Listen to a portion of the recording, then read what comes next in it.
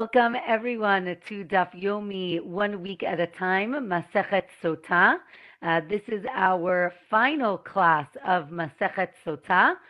So first of all, kol hakavod to everyone who has been studying this at home, and we're going to finish the Masechet together tonight. This is our 7th class, and we're going to be reviewing Daf 42 through 49, and we are going to be finishing the Masechet. So let's start with Daf 42. We finish up, the chapter ends with a few more ideas on the negativity of flattery for the wrong reasons.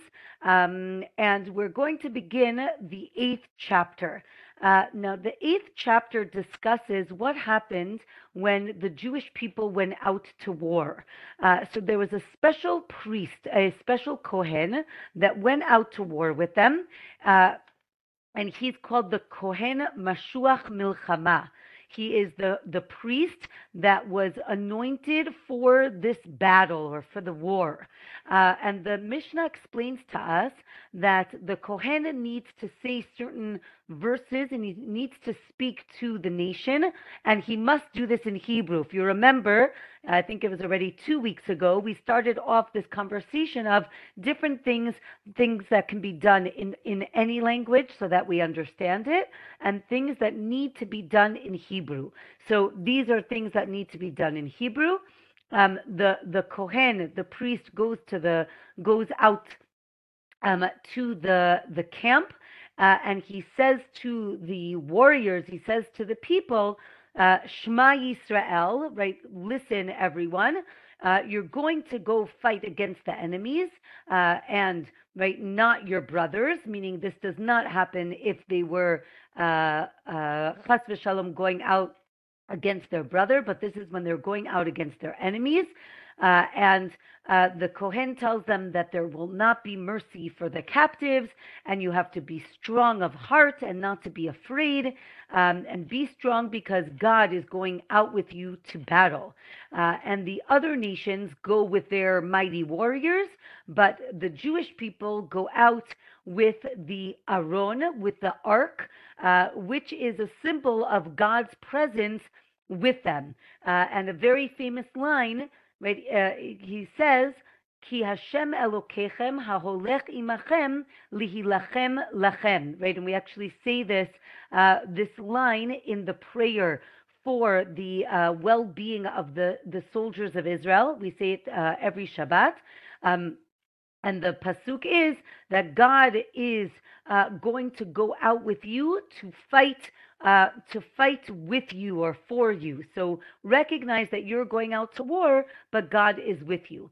So the Gemara explains the Mishnah and says that this priest, this Kohen, is appointed specifically for this job. It is not the Kohen Gadol, it's not the high priest, but it is this particular job.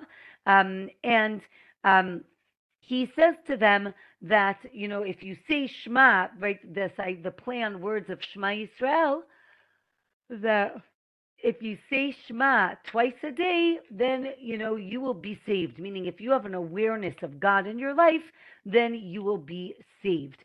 Now, the Gemara explains that actually the Kohen speaks to them twice.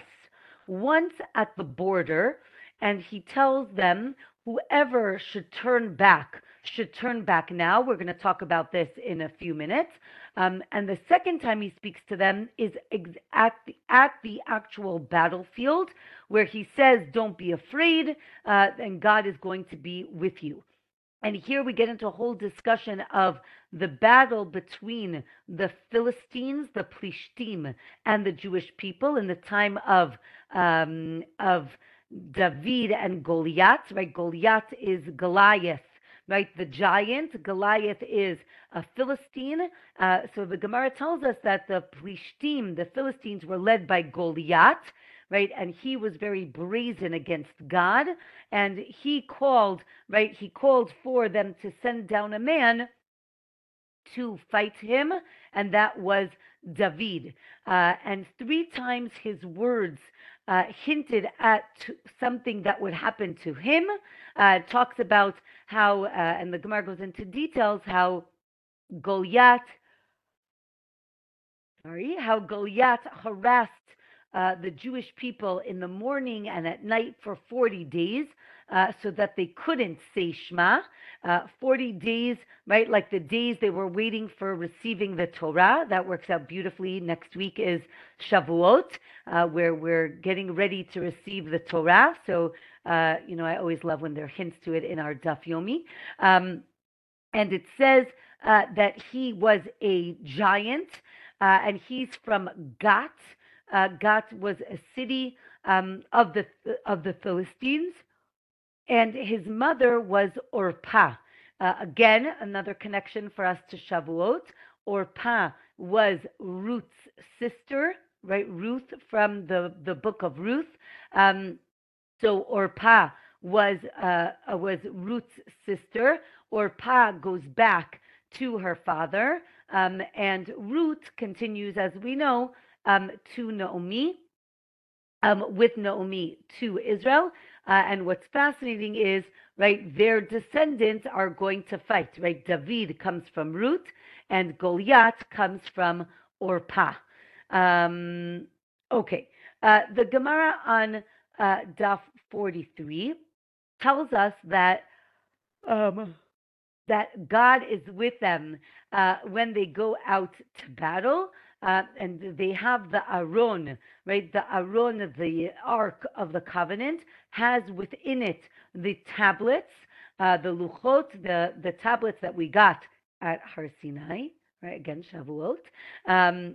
And it says that when they went out to battle, right, the Sanhedrin goes with them, and the Cohen Mashiach Milchama goes out with them.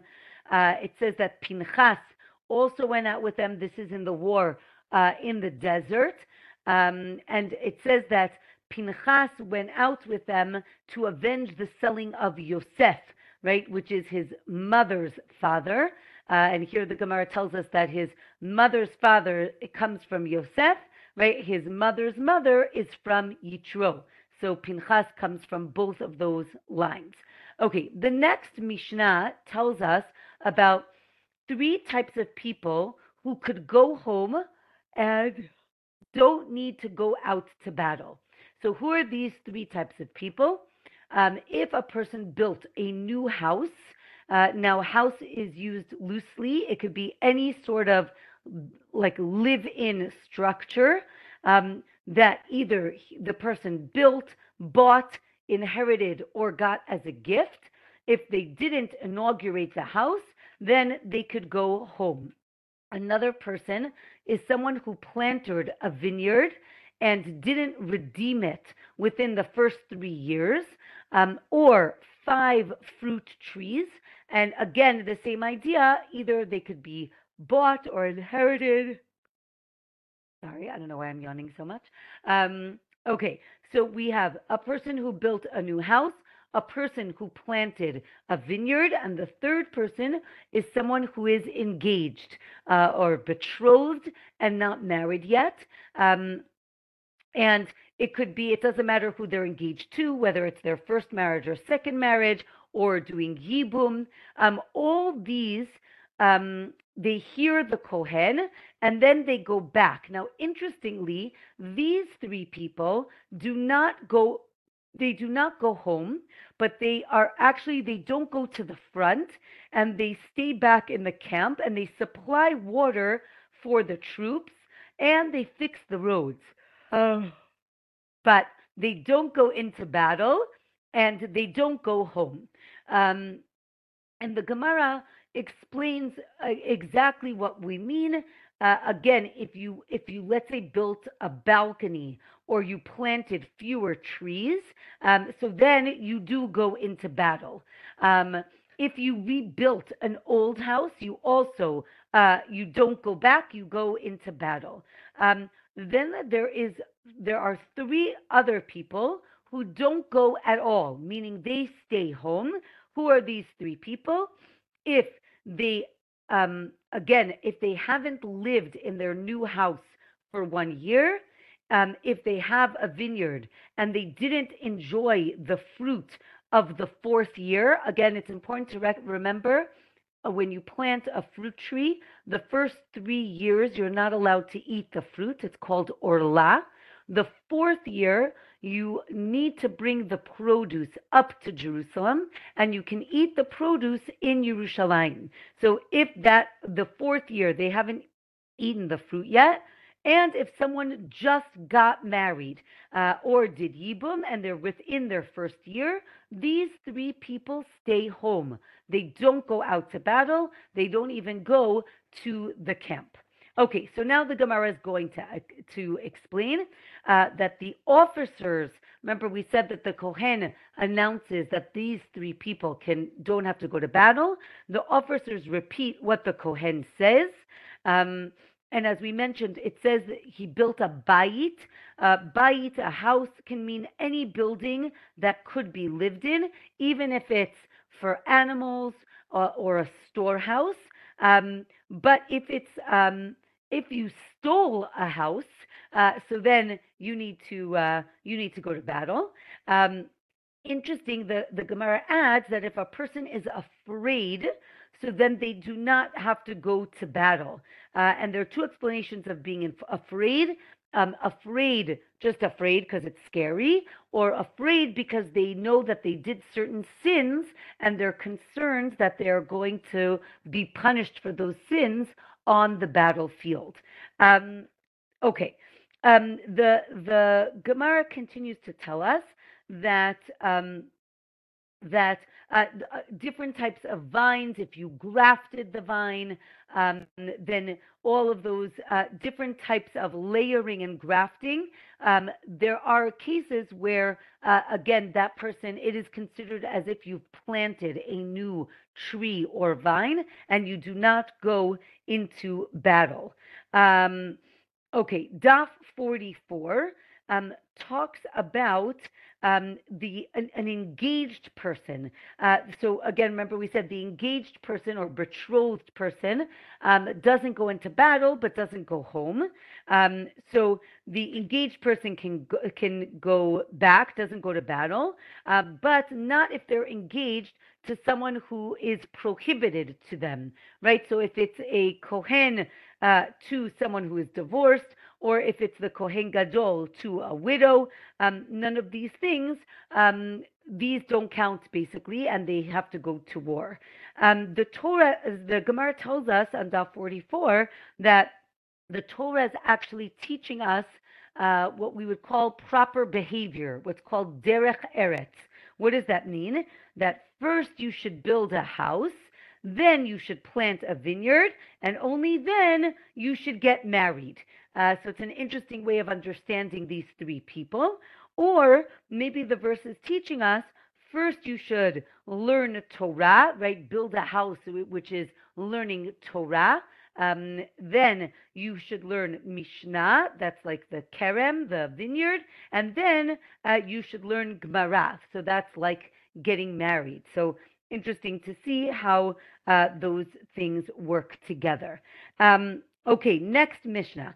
The Cohen continues, if you're afraid, so then you should go back. And the Mishnah uses the word rach levav. If you have a weak heart, then you should go back. Again, the first interpretation is literal fear, right? It's scary on the battlefield. Or another opinion is, as I mentioned, afraid of sins that they did and that they might die. And what's a beautiful idea, the Mishnah tells us that we announce all these people, right? So the 3 other people plus the person who's afraid, and they all leave at the same time so that nobody knows why people are leaving, right? You could be leaving because you built a house. You could be leaving because you're engaged. It could be that you're leaving because you're afraid, but it's so no one will be embarrassed that they are afraid. Okay. As we mentioned, that there are officers. So the Mishnah tells us that there are officers who go in front to encourage them, but there are also officers who go in the back to prevent people from running away from the battle. Because again, they understood that if people start running away from the battle, this will cause people to fail, to get upset, to get scared even more, and they will lose the battle. Here now the Gemara discusses different types of war. We have three terms. We have what's called milchemet reshut, which means a war that is voluntary, and then we have another phrase, milchemet mitzvah. It's a commandment to go out, and then we have the concept of milchemet chova. It's obligatory for everybody to go out, and it says that if it's voluntary, so then those three groups of people can go home. If it's a mitzvah, then everyone needs to go. Or the Gemara says, the Mishnah says, maybe for if it's a mitzvah, you can go home, but if it's an obligation, a chovah, then everyone needs to stay. So the Gemara is going to explain this in a minute. That first of all, the Gemara tells us that everyone agrees that if someone is afraid of the battle, that they should go home, right? It's not good for morale for the troops, and that they should go home. And now we're going to define the terms that I mentioned before. What is a war that is obligatory? That was the war of Yehoshua, right? Of Joshua, of conquering Israel. Everyone needed to go. When David expanded the borders of Israel, that's what we call milchemet reshut. It was voluntary. Whoever wanted or could go should go. Whoever can't didn't need to. And if it's about minimizing enemies, that's a machloket, right? If it's about fighting the enemies and making sure that they stay in line, that would be a machloket, whether that's called a mitzvah or reshut, right? Or optional or voluntary. Okay, and with that, we finish the very short chapter of the 8th chapter. And now we're going to do the last chapter of Masechet Sotah. We are going to learn about a very, I'll say, curious ritual, which was called the Egla Arufah, or Egla Arufa, which is the calf that was decapitated. So the Mishnah is going to explain to us what happens, but basically in Dvarim, chapter 21, there's a discussion if they found a dead body in the, outside, I was going to say in the wild, but on the road, or they found it, not in a city, and they don't know who killed this person. So what happens? The judges need to come and measure from the body to the closest cities, and when they determine the closest city, then the elders of the city are going to take a calf and do this certain ritual. So here the Mishnah tells us that, as I mentioned, they have to say certain verses, and these verses must be said in Hebrew. So that's why we have it here as well. So the Mishnah tells us that we need 3 judges from the great court or the high court in Jerusalem, the Sanhedrin. They need to come to wherever they are, or if it's either 3 or 5. There's a machloket how many need to come. Also, the Mishnah explains to us that if they find a corpse under a pile of stones or hanging or floating on water, we do not do this ritual. Based on the verses in the book of Devarim, it's very clear that it needs to be on the ground, right, and open, not buried. So if it's that specific case, we do the ritual, and if not, we don't. And if the body is found close to a non-Jewish city, then we don't do the ritual because, again, there's no one there to take responsibility. And we'll discuss what this means in a minute. Okay, the Gemara tells us that. Again, based on a verse, it's either 3 or 5 judges. Daf 45 tells us that they have to measure which city is closest, even if it's very clear. Let's say there's only one city that's near and the rest of the cities are much further away. It doesn't matter. There's something about having to measure, so they have to measure. Another opinion here is that it's not 3 or 5 judges. Rather, the entire Sanhedrin needs to come to this city. Again, the Sanhedrin was the high court, plus made up of 70 people, plus the king needs to come and the high priest. Meaning, so if you can understand, it's really a lot of people. One second.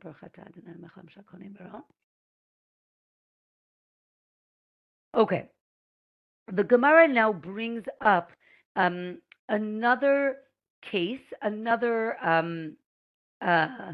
we'll call it case, of something called in Hebrew Zaken Mamre. Zaken Mamre is what is called in English a rebellious elder.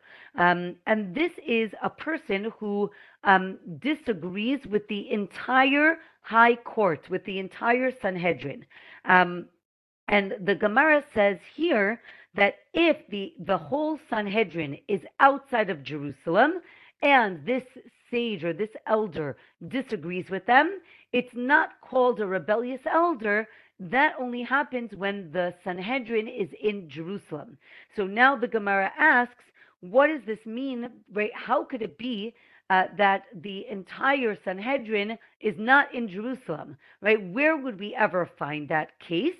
So the Gemara says it must be from the ritual of the Egla Arufa, right? And this is brought as a proof that the entire Sanhedrin, 70 people, need to go outside of Jerusalem to whatever city this body was found, and they need to help measure for this ritual. Okay, as we mentioned, we said that the body needs to be on the ground, not buried. And now the Gemara is comparing this to the laws of, in Hebrew, what's called shichacha. Shichacha means something forgotten. This is one of the gifts or things that are given to the poor people when the farmers were harvesting. Right? We have 3 laws that have to do with harvest.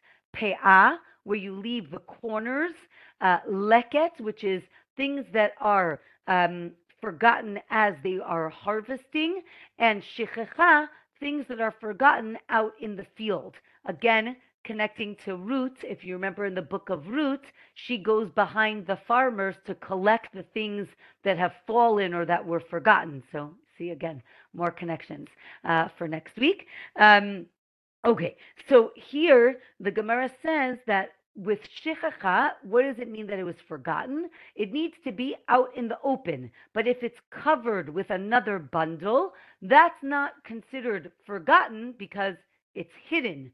And therefore, we're going to say the same thing with this body that's found. If it's covered by something, it doesn't have the designation for this ritual of Egla Arufa. And here the Gemara talks about again, putting one bundle on top of another, and the different laws connected with that.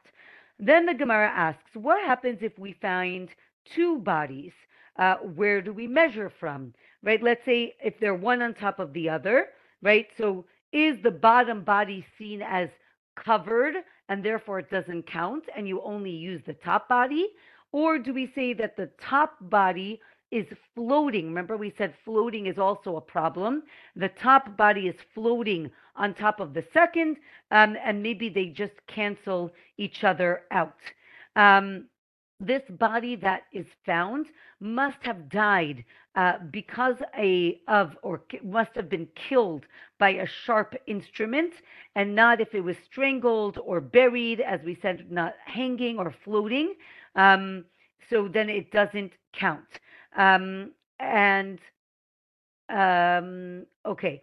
Um, if again, if there are no elders in the closest city, then you measure to the closest city that does have uh, elders, meaning a leadership, a court system. The idea here is that these elders are going to have to take responsibility, and therefore we need someone to take responsibility. The next Mishnah explains, let's say you find a body exactly between two cities. So then, right, if it's exact, then each city brings a calf, meaning the ritual is done twice. The Mishnah then says that Jerusalem, if a body is found close to Jerusalem, it does not bring an egla arufa. It does not do this ritual because Jerusalem, as we know, is not governed by any one tribe, and therefore, right from the verses, Jerusalem is not involved in this ritual. What happens if you found the head in one place and the body in another? So either you bring the body to the head, or you bring the head to the body. There's a machloket. And then where do we measure from, right, from the body to the city? Where do we measure on the body? So it's also a machloket. You start measuring, one opinion is you start measuring from the belly button, and one opinion is from the nose. And the Gemara is going to explain why. You can start thinking about what you would say for the reasons. Or the option is from the neck where the person was killed. Okay, so the Gemara explains why not Jerusalem. As I mentioned, it's not owned by any shevet, therefore there's no inheritance, and the Torah tells us it has to be land that was inherited. Therefore, we don't do the ritual. Why were we discussing the head to the body and the body to the head? The question is, and here it gets a little graphic, of when a person is decapitated, right, does the body fall where it was and the head goes rolling, or does the head fall where the body was and the body keeps moving for a few seconds and moves somewhere else, right? The question is, where did the person actually die? So that is that machloket. And from here, right, let's go to the machloket about belly button versus nose. And here the machloket is, right, what is the most critical body function, right? Is it your digestive system, right, or the things that are in your body, or is it your breathing, right? What comes from the nose, which is breathing. And interestingly, there's a parallel machloket about where a child is formed, right? Is the child formed from the head, right? From the nose, which is the center of the head, right? Does the head come first, or is it from the umbilical cord, right? Does the umbilical cord, right, go out and begin the formation of the fetus? Though the Gemara says maybe it's a different machloket, it's not the same machloket. One is talking about creation, and the other is talking about function. Okay, after they measure to the different cities, the Mishnah now tells us that the Sanhedrin goes back to Jerusalem, and then the elders of the closest city bring a female calf that hasn't been worked. And here, it could actually have a blemish, but it hasn't worked. And you bring it to what's called a Nachal Eitan. Nachal is a river. Eitan means strong. So it could mean either a strong riverbed, meaning what we would call a wadi here in Israel, which is a dried up riverbed, or it could mean a a flowing river that never stops, right? A strong flow. And they bring the calf there and they decapitate it from the back of its neck.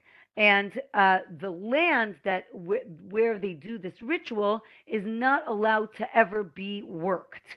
But you could actually do some things on it, like combing flax or chiseling stones. We'll see why in the Gemara. And then the elders wash their hands, literally, but also figuratively, right? And then they say, our hands didn't spill this person's blood, meaning that they didn't send off this person, right? The assumption is that this person was a traveler and the person was a traveler, and the elders say, we sent him off in the proper way. We gave him food or drink, and it's not our responsibility. Basically, we did what we needed to do, and it's not our fault. Daf 46, the Kohanim recite verses that the elders will have atonement if they do this ritual. Okay, Zohar is asking if Nachal is a brook. Again, Nachal could mean, as I said, river, stream.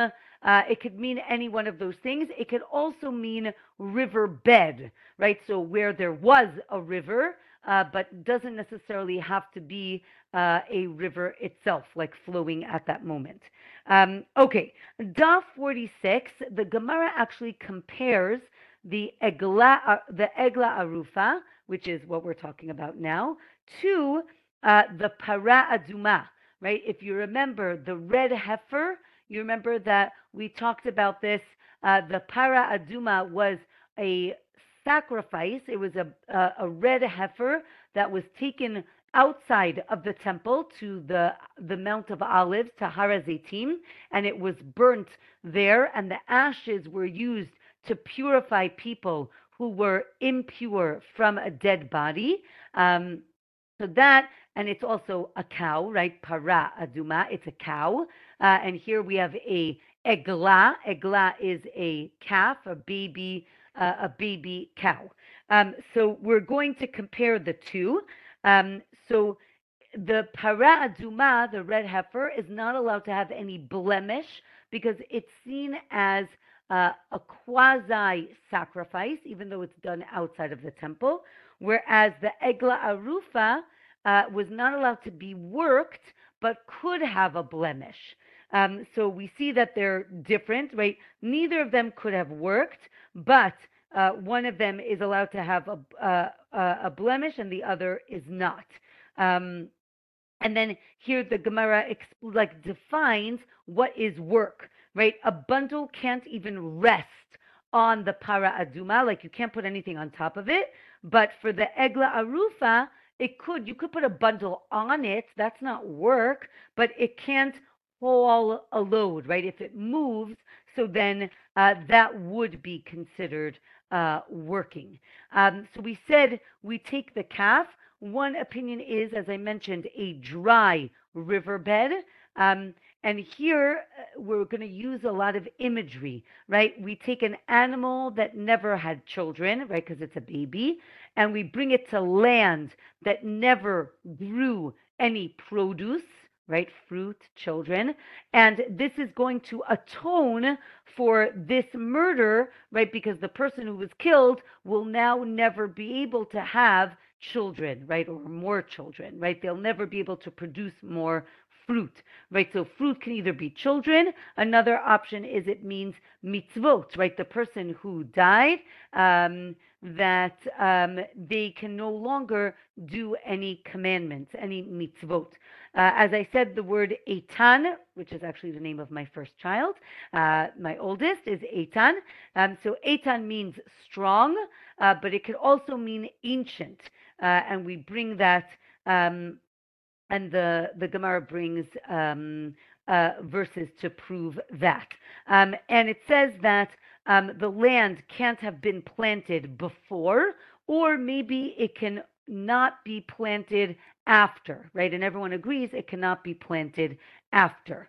And from here, the Gemara tells us it's important to recognize that a person must be escorted out of the city. And if you escort someone, right, the Gemara brings examples in Tanakh that when you escort someone, you get a reward and it's unlimited. And if you're on the road unescorted, then you should learn Torah. That is what is going to protect you. And you should escort your guest at least 4 amot, right? Take 4 steps out your door when you say goodbye to somebody. And the Gemara gives different distances that you need to escort a person based on how much honor you need to give them. And if you don't escort them, then it's as if you're shedding the person's blood, right? Again, this leads into a whole discussion about the fact that they didn't escort Elisha. If you remember, Elisha was right the student of Eliyahu, right? And he was not escorted, and because of that, it led to the death of 42 children. This is actually a pretty gruesome story of 2 bears who come out of the woods and eat these children because they made fun of him. But because he wasn't escorted, it ended very badly. Okay, then the Gemara tells us, since we're talking about Elisha, that actually, right, he actually solved the water problem of Yericho, and he was actually sick 3 times in his life based on the actions that he did. And here the Gemara tells us the story on Daf 47 of Elisha, who healed the king Ne'eman, who had tzaraat, who had leprosy, and he refused to take payment. But then his helper Gehazi said, "You know what? You can pay me. Don't worry, I'll give it to Elisha." But he doesn't, and Gehazi ends up getting tzaraat, and his 3 sons also get tzaraat. Okay, and from here, right, Elisha tries to get Gehazi to do tshuva, to repent for his sin, and Gehazi refuses because he said, I caused other people to sin, and if I cause other people to sin, so then I cannot do tshuva, I cannot repent. And from here, we get to stories of people who turn away students and they wouldn't let them return. And if you don't let them return, it ends up being very terrible. And this Gemara actually is very famous in what it doesn't say. It depends what Gemara you're learning from. But if you're using a regular Gemara, it just says Yoshua ben Prachia turned away his student, and it doesn't tell you who the student is. If you learn from a Cohen Gemara or from a Steinsaltz Gemara or from Sefaria, they actually put in what was censored out, and the original Gemara says the student was actually Jesus, and that basically Jesus was learning from Yoshua ben Prachia, and he did terrible things, and his teacher turned him away. And unfortunately, the story goes that eventually his teacher wanted to bring him back. He was going to accept his tshuva, his repentance, but when he came, the teacher was saying Shema, so he told him to wait, and Jesus thought that he was again pushing him away, so he left, and it led to the beginning of a completely new religion. So interesting. It's a very interesting story, and therefore the Gemara concludes that whenever, right, your left hand pushes someone away, make sure that your right hand is bringing them closer in, right? You should never push anyone away completely because it will end badly. Okay, our next Mishnah tells us that if the murderer was found, remember, we did this whole ritual because we don't know who the murderer was, but let's say you found the murderer. If you find it before you do the ritual, you don't do the ritual. If you start doing it, then you bury the calf and you do get atonement. And if you completed the whole ceremony and you found the murderer, you still kill the murderer, meaning it doesn't exempt the murderer from getting his justice. Let's say, and this is good, we've seen this. This is a nice way to remind us. We saw this machloket with Sotah, if you remember.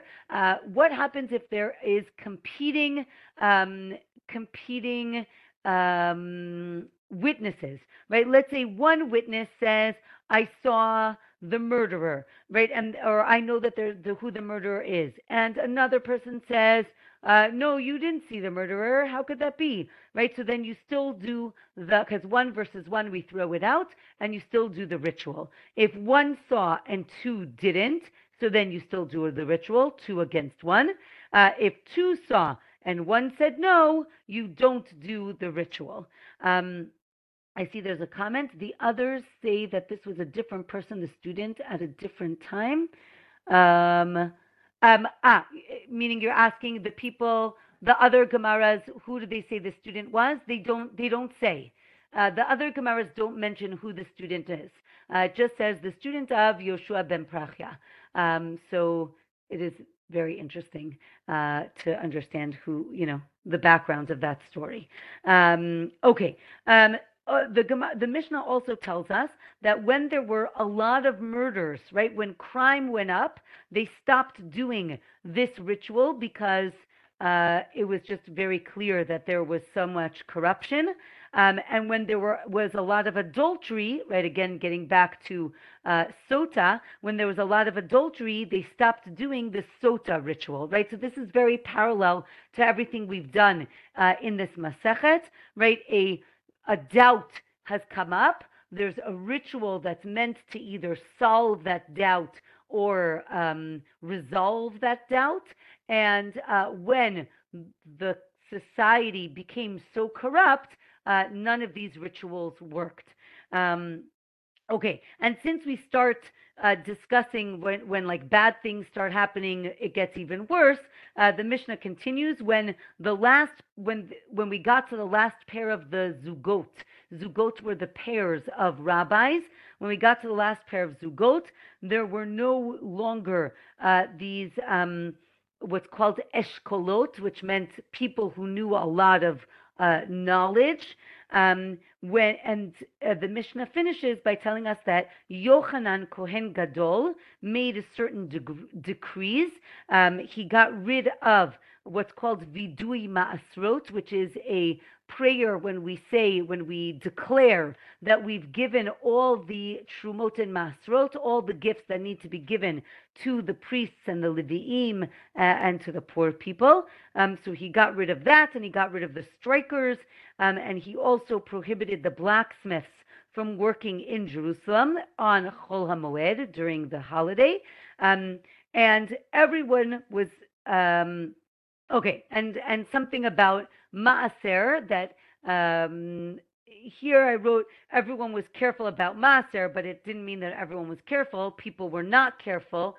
Therefore, you had to take off your own tithes whenever you bought fruits, whenever you brought produce. Okay, so the Gemara explains, as I mentioned, right? The Egla Arufa, the ritual doesn't atone for the murderer if we find him afterwards, right? We still take him to court. And here there's a discussion about the witnesses, one versus two, two versus one. Are we talking about women? Are we talking about men? So the Gemara basically concludes with the idea that if we're talking about women, we go with majority. If we're talking about men, two is always going to win. Um, and um, as I said, again, right, when there were a lot of murders going on, so there's really no doubt. We know that, why the person was killed. So then we don't do the ritual.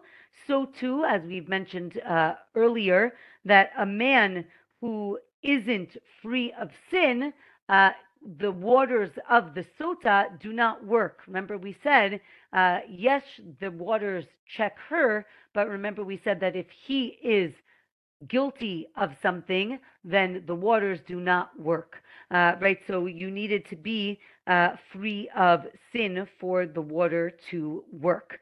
Um, from here, the Gemara goes into a long, long list of um, from when all these, either terrible things or bad things, from when all these bad things started happening, this is the consequence.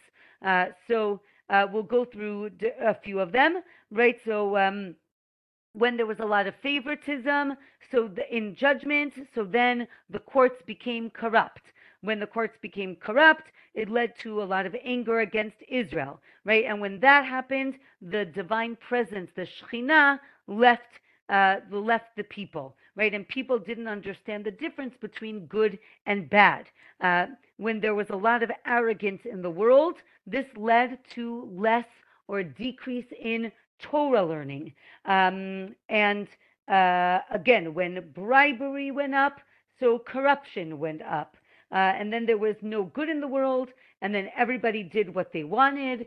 And we really get the sense of almost like a spiraling downwards of the Jewish community living in Israel, and things get really, really bad. Um, Okay, so we said that he got rid of the declaration of the Maasrot. So the question is why? One reason is because they weren't giving it to the proper people, right? Instead of giving it to the Leviim, they were giving it to the Kohanim, and that's why you don't say this declaration. But here, in the time of Yochanan Hagadol, he discovered that they actually were not separating tithes at all. And therefore, he said that when buying produce from a person who is not careful about the law, you must separate maaser. You must separate these things. And he also abolished the practice of harming animals so that it would be easier to slaughter them in the temple. And he actually built, if you remember when we did when we talked a lot about the temple, if you remember, there was a picture in the temple. There were these rings on the floor, and that was to basically hold the animal down in order to make the sacrificing of the animal as quick and painless for the animal as possible. So that was Yochanan Hagadol, who instituted these rings. Okay, it's not the final Mishnah. The second to last Mishnah tells us that there were more descriptions of other aspects of Jewish life and the temple that declined around the time of the destruction of the temple. So I didn't give you all of them. We'll go through them in the Gemara. So the Gemara says that when the Sanhedrin was abolished, again, the great court was abolished, so then music was prohibited. And this music is music for like frivolous things or at a feast. But if the music is there for productivity, so then it was okay. Here, the Gemara has on Daf 48, I think like a famous idea that men and women should not sing together. This is where you get the concept of kol isha. I mean, we have it in another sugya, but here it's also the idea that men and women shouldn't sing together. It leads to frivolous behavior, which leads to inappropriate behavior. Okay. It also says that when David and Shlomo died, so then the Urim Vetumim, the breastplate of the high priest, stopped working, right? Or maybe it stopped working from the end, the last priests, the last prophets, which were Haggai, Zechariah, and Melachi. They were the end of the prophet of all prophecy, actually. Okay.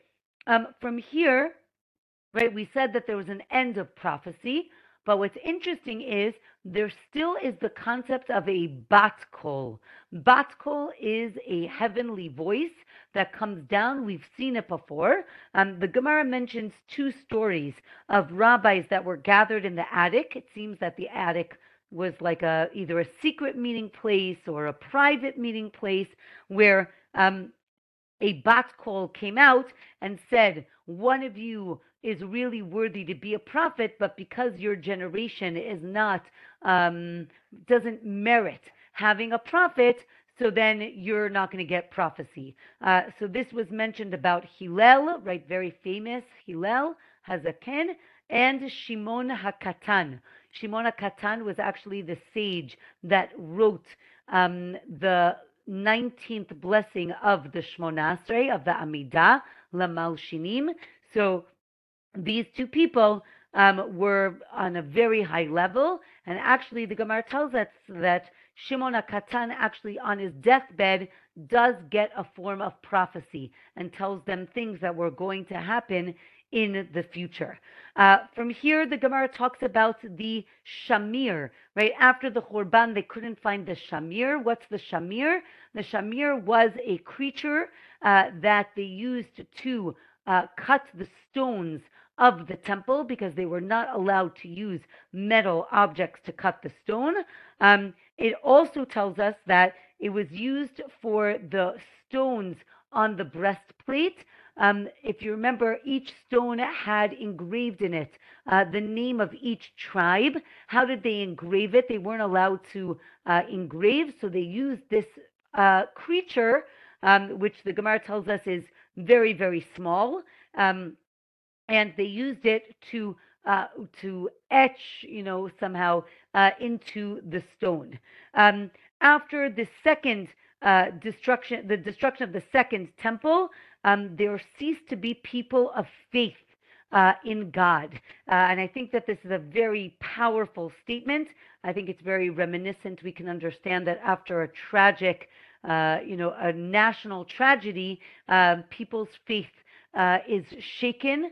And the Gemara is actually describing this on Daf 49, on our last Daf of the Gemara.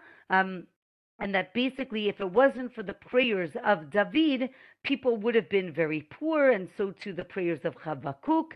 And from here, the Gemara tells us that when two sages walk together, they should discuss Torah, right? Don't just walk, and listen to music on your iPhone, but you should talk Torah. You should talk Torah together. And if two sages live in the same city, they should also be in conversation. It doesn't mean that they have to agree with each other, but they do need to be in conversation with each other. The Gemara now describes after the Churban how the days were cursed. There's no sanctity. There's no that every day was worse than the other. But what was good? What kind of was the saving grace? The fact that the Jewish people said the prayer of kedusha, right? The kedusha prayer from that we say, and the kaddish after learning. These increase sanctity in the world, and that keeps the world going. It also talks about fruit losing its flavor after the destruction of the temple. Okay, the last Mishnah of this Masechet describes, again, really the, I would say, the not the downfall, but the downward spiraling of the Jewish community in Israel around the time of the second temple. And it says that during Vespasian, they weren't allowed, the grooms weren't allowed to wear these certain crowns. And then when Titus took over, the bride couldn't wear certain crowns, and they couldn't teach, they weren't allowed to teach children Greek. We'll see what this is. When certain sages died, the Gemara goes through a whole list of different sages, and each one was kind of like the end of a certain very great characteristic. right? So that, like, that greatness was gone, right? So it was the end of piousness, it was the end of honor, of Torah, it was the end of humility. Um, and then they explained that again after the Horban, after the destruction, learned people decreased, the strong people got stronger, knowledge decreased, right? And there's so much ignorance in the world at that time. Um, and the Gemara says that when Moshiach is about to come, things get worse before they get better. So there's the prices go up, the immorality goes up. There's no fear of truth. There's no fear of sin. There's no truth. The youth shame the elders. I think that it's interesting to look at when things are really bad. We say, oh, it must be because Mashiach is coming, right? It can't. I mean, we don't say it can't get worse because don't ever say that, but it's not a good idea. What does it mean that you cannot teach Greek? And here it's called in the Mishnah. It said you cannot teach them chokhmah yivanit, what we would call Greek wisdom. And here there's a very famous story of two brothers, Hasmonean leaders, were fighting against each other who's going to be the next king. And one made a siege around Jerusalem, around the other. And they would actually, the ones on the inside would send money down in a basket every day so that they can bring up animals so that they can sacrifice them in the temple. And the Gemara explains that one day an old man who knew Greek wisdom, right? So it's not the language, but Greek wisdom, called down to someone else outside who knew the same wisdom and said that the siege is never going to end this way. And the next day, when they sent down the money, instead of sending up a goat or a sheep, they sent up a pig. And when the pig got halfway up the wall, again, very graphically, the Gemara explains that it kind of dug its hooves into the wall, and all of Israel shuddered, right? This was literally the beginning of the end. And from that moment on, they cursed people who raised pigs and who learn chokhmah yivanit, right? It seems that it's some sort of secret code, and it really led to the downfall of the entire Jewish community in Israel, right? So the Gemara tells us you can learn Greek, the language, but not this Greek wisdom. And again, as I mentioned, the Gemara ends with the different sages who died and all their many great traits ending. And the last one is when Rebbe died, humility and fear of sin ceased. And with that, we finish Masechet Sotah. Oh, oops. Are we still there? Okay, sorry. Everyone's still there? Okay, good. Sorry. So we finished Masechet Sotah. I think it's just interesting to think back to our Masechet and what we learned. And I think that one message that I would love to leave with is the idea of the sages really trying to repair a broken relationship. And maybe we can even expand it to repair, things that are broken, right? So we have Sotah, which is a broken relationship. Egla Arufa, which we ended with, seems to be a breakdown in society. So we really see in our Masechet the Torah trying to repair those breaks. And when those breaks are irreparable, then we stop using those rituals. But I think really the rituals were there to help repair and restore the relationships. And I think maybe that's why the Gemara ends with this idea of these traits, right? What are these traits that are so important that we should really try to emulate them, right? Don't let them die with Rebbe, right? Rebbe shouldn't be the last great humble person, but these traits should live on, right? May we have love of Torah, may we have humility, and really a great respect for all the things that we have learned. If someone wants to share something that they've learned from this experience, I would love to hear some of your thoughts. And yes, as Zohar said, Hadran Alach, may we return to you, Masechet Sotah. Does anyone